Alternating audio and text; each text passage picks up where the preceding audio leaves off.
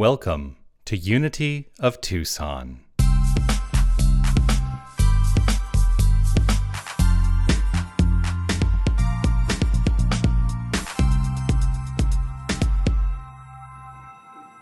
Last week, I talked about the field of unlimited potential, the field of unlimited possibility, the quantum field of all possibility. And that is a way that we can describe and understand the way we teach God here at Unity of Tucson and in the New Thought movement, that there is no being out there, that God is the beingness of all that is, and that we can recognize and we can teach it as a field of potential possibility. The enlightened of every age, Ernest Holmes offers us, have taught that back of all things there is one unseen cause. This teaching of unity is the chief cornerstone of all sacred scriptures. There is one unseen cause, and it is so much bigger than we can put our minds around in terms of understanding. I want to ask you a question for consideration, rhetorical. Where do you seek God? I just want you to think about it. Where do you seek God?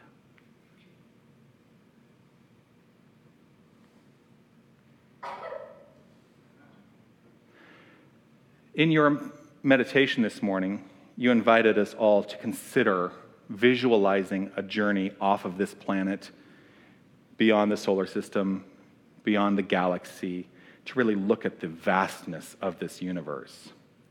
And I read recently, I didn't read the article, I'll admit. I saw a headline recently. Don't you hate that? I saw a headline. But these are the kinds of things that end up in my algorithm on social media. I saw a headline recently that said that astronomers and physicists are now saying that the universe is probably twice as old as we ever thought it was. That they for a long time, it's been 13.7 billion years old. Now they're saying it's over 26 billion years old. And so there's so much more to be known. There's so much more to understand. It is beyond the comprehension of our limited thinking. So as we go on this journey of exploring the universal, wow, for me to understand it from the point of view of this month's theme of awe, that's where I can seek and find God, because there's no aspect of it that is not God. Conversely, if I were to turn and look within, Sherry did that. Where do you seek God? She went right there. I can explore the depths of my beingness down to the very subatomic particles and their expression, and even beyond that, to the energy, the very energy that makes up the beingness that shows up as me. And that's God as well. For there is no thing that is not God. Now, the Sufi mystic Bastami said this: the knowledge of God cannot be attained by seeking, but only those who seek it find it. So it can't be attained by seeking, but only those who seek it find it. Well, there's a paradox if ever there was one. So looking outwardly, what do we find? Looking inwardly, what do we find? No matter where we look and the manner in which we look, I believe, this is my belief, you get to decide what you believe. I believe that no matter which direction we look, we are finding God always. And it is a decision to recognize it as such. It is a decision to recognize the all that is as God, because we can look to many things that would seem to contradict that idea. In 1980, there was a television program on PBS that I think became a cornerstone for me. It planted a seed for me as a seeker, hosted by a man named Carl Sagan, and the show was called Cosmos. That was such a seed for me of exploring the world with awe. And most of you who know my age will know that in 1980, I was 7 years old. Talk about the opportunity to expand my thinking. Carl Sagan became someone whom I admired so deeply. I had the benefit when I was going through my studies to get my doctorate of consciousness studies. One of the books we read was by Carl Sagan's daughter, Sasha, and she ended up being a guest lecturer in one of our classes one night. And like, oh my God, I felt like, I'm 1 degree of separation away from Carl Sagan now. But yeah, I know, I was really starstruck. Very few times in my life have I truly been starstruck, but that was one of them. So, and that has nothing to do with what I really want to say today. It's just that I wanted to name drop. So anyway, I became completely infatuated with this idea of the universe, and I became, an amateur astronomer. I got a telescope when I was a kid, and if you come into my office, there's a telescope in my office that I haven't dusted off for a little while, but we keep talking about having a night where we all come out, turn off the lights, and put the telescope up and look at it. So anyway, one of the things that Carl Sagan did years after Cosmos and my introduction to him was he had this opportunity to invite us into a deeper understanding. So on February 14th, 1990, rather than looking out or looking within, astronomers did a different thing. We took a deeper look at our nature than ever before in a very different way. And that was when Voyager 1 turned the camera around and looked back at us. Can you bring up the slide? It's hard to see. Oh, go back. Go back. Go back. Go back. Go back. It's hard to see. Right there, that little blue dot, that pale blue dot, that's Earth. From 16 billion kilometers away. Billion kilometers away. That was my Carl Sagan impression. Billions and billions of kilometers. See, people know. What do you see there? Just consider that for a moment. What do you see there?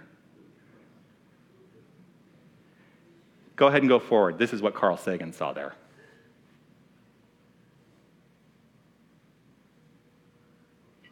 From this distant vantage point, the Earth might not seem of any particular interest.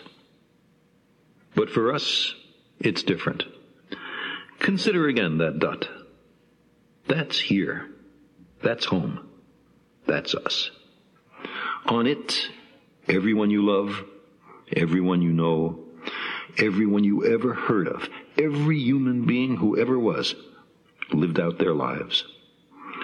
The aggregate of our joy and suffering, thousands of confident religions, ideologies, and economic doctrines, every hunter and forager, every hero and coward, every creator and destroyer of civilization, every king and peasant, every young couple in love, every mother and father, hopeful child, inventor and explorer, every teacher of morals, every corrupt politician, every superstar, every supreme leader, every saint and sinner in the history of our species lived there on a mote of dust suspended in a sunbeam. The Earth is a very small stage in a vast cosmic arena.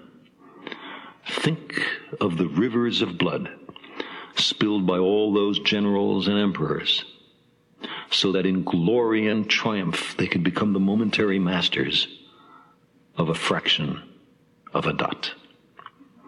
Think of the endless cruelties visited by the inhabitants of one corner of this pixel on the scarcely distinguishable inhabitants of some other corner. How frequent their misunderstandings, how eager they are to kill one another, how fervent their hatreds. Our posturings, our imagined self-importance, the delusion that we have some privileged position in the universe, are challenged by this point of pale light. The Earth is the only world known so far to harbor life. There is nowhere else, at least in the near future, to which our species could migrate. Visit? Yes. Settle? Not yet. Like it or not, for the moment, the Earth is where we make our stand. There is perhaps no better demonstration of the folly of human conceits than this distant image of our tiny world. To me, it underscores our responsibility to deal more kindly with one another and to preserve and cherish the pale blue dot, the only home we've ever known.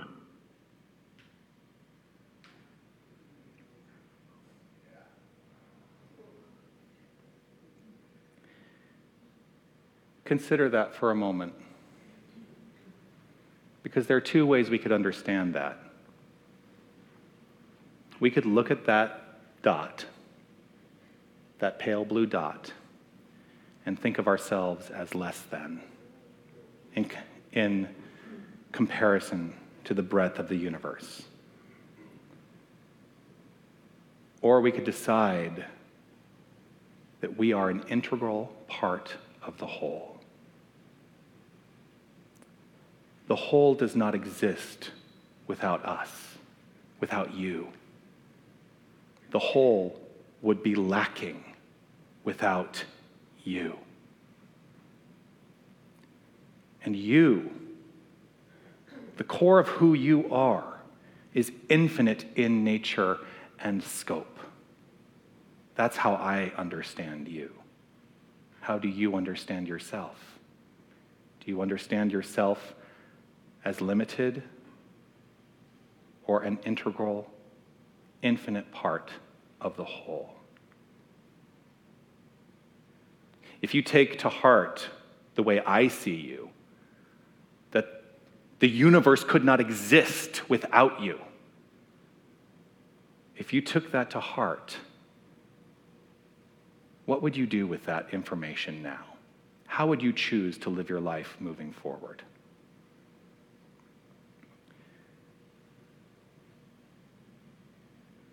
There's a common question in religious circles, in spiritual circles, particularly in those that have a definition of God. Many people approach religion and spiritual paths with this question: why is there suffering in the world?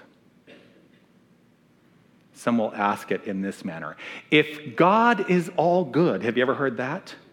If God is all good, why does God allow suffering? I have come to believe in my own heart that there is only one sufficient answer to that question.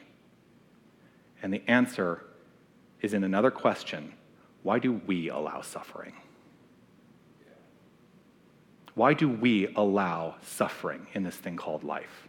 In this experience on this pale blue dot, why do we allow it? Every single person in this room, every single person that we're connected with online, every single person you encounter is a person of power who can eliminate suffering on this pale blue dot in a magnificent way if we all decided that that was what we wanted to do. There is no need for suffering. There is no need for suffering. We are conditioned to think of ourselves as small, as meek. We are conditioned in this fashion, and we go on this journey of finding ourselves, which is what brings a lot of people to these rooms, trying to find ourselves, right? Here's the thing: we cannot be found, for we were never lost. We were simply buried under erroneous beliefs. So rather than finding ourselves, why don't we take a step back and simply look back at ourselves? It's very serious today. If we take a step back in that space, like the 16 billion kilometers between Voyager and where Voyager started its journey,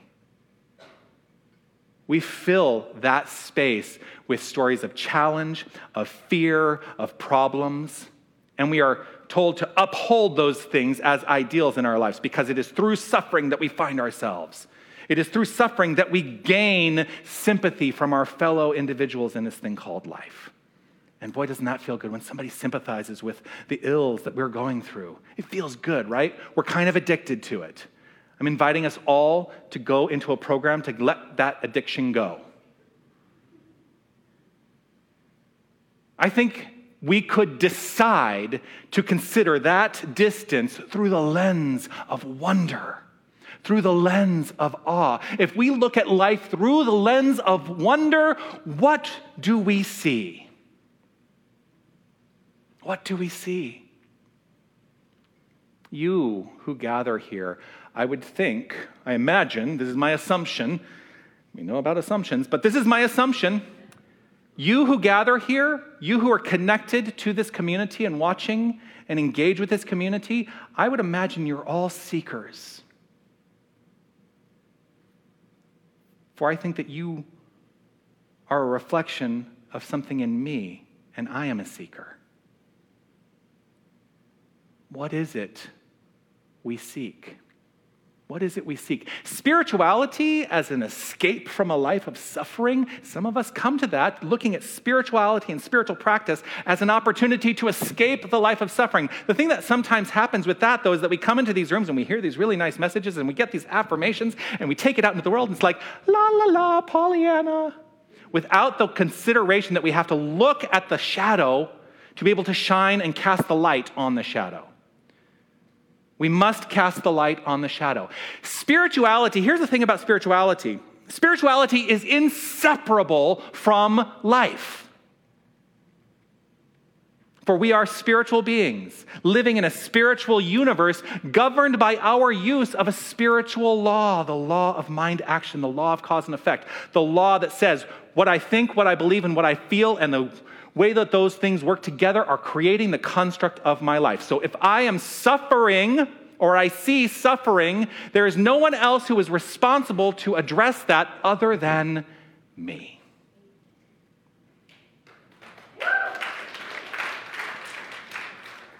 Spirituality is inseparable from life. It is a way of experiencing the truth of this moment and this moment and this moment and this moment with a clear mind and an open heart. Life itself is truth manifest in form. What are you going to do with that information, knowing that that's right where we are, that little pixel? There's a theory in quantum physics called quantum entanglement. You know what does anyone, I'm not going to ask you to get up here and explain it, but the concept of quantum entanglement is that absent the construct of time, that some action here has an equal action somewhere else in the universe. And it is not dependent on the time it takes to get there. It is instantaneous. Because in the infinite, there is no time. We all have the capacity to activate quantum entanglement in a way that sets things aright and eliminates suffering and discord forever. So my message today is to take to heart that that's where we are. Right there. My little laser pointer, right there. And I love that he calls this like in a beam of sunlight. You can kind of see it there. Right? This is the actual picture that Voyager took, by the way. I didn't just make this up. That's the actual picture that Voyager took in 1990. That's where we are. Right there. I encourage you to think of yourselves as universal, great, grand, magnificent. That's why I say every week, you are magnificent. Think of yourself in a different way. Live life fully, unabashedly, without fear. Let your definition of your experience now and evermore be described through the lens of awe. Recognize in all that you see as ordinary, there is the miraculous. Peace and blessings. You are magnificent.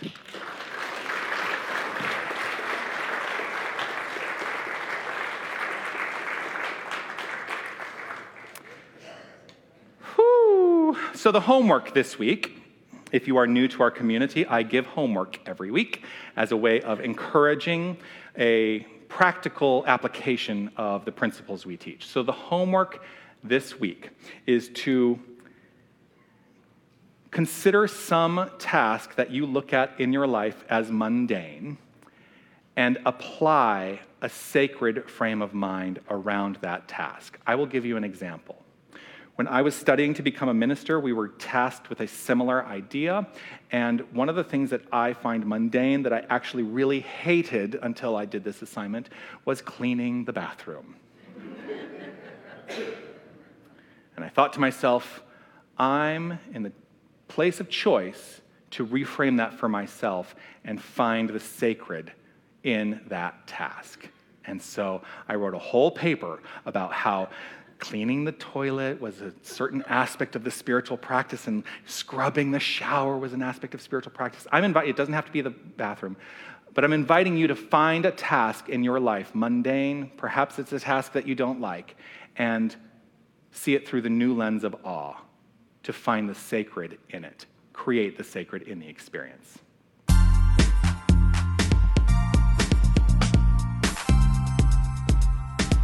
Hi, this is Reverend Jonathan Zenz, and I want to thank you for listening to the podcast of my Sunday message.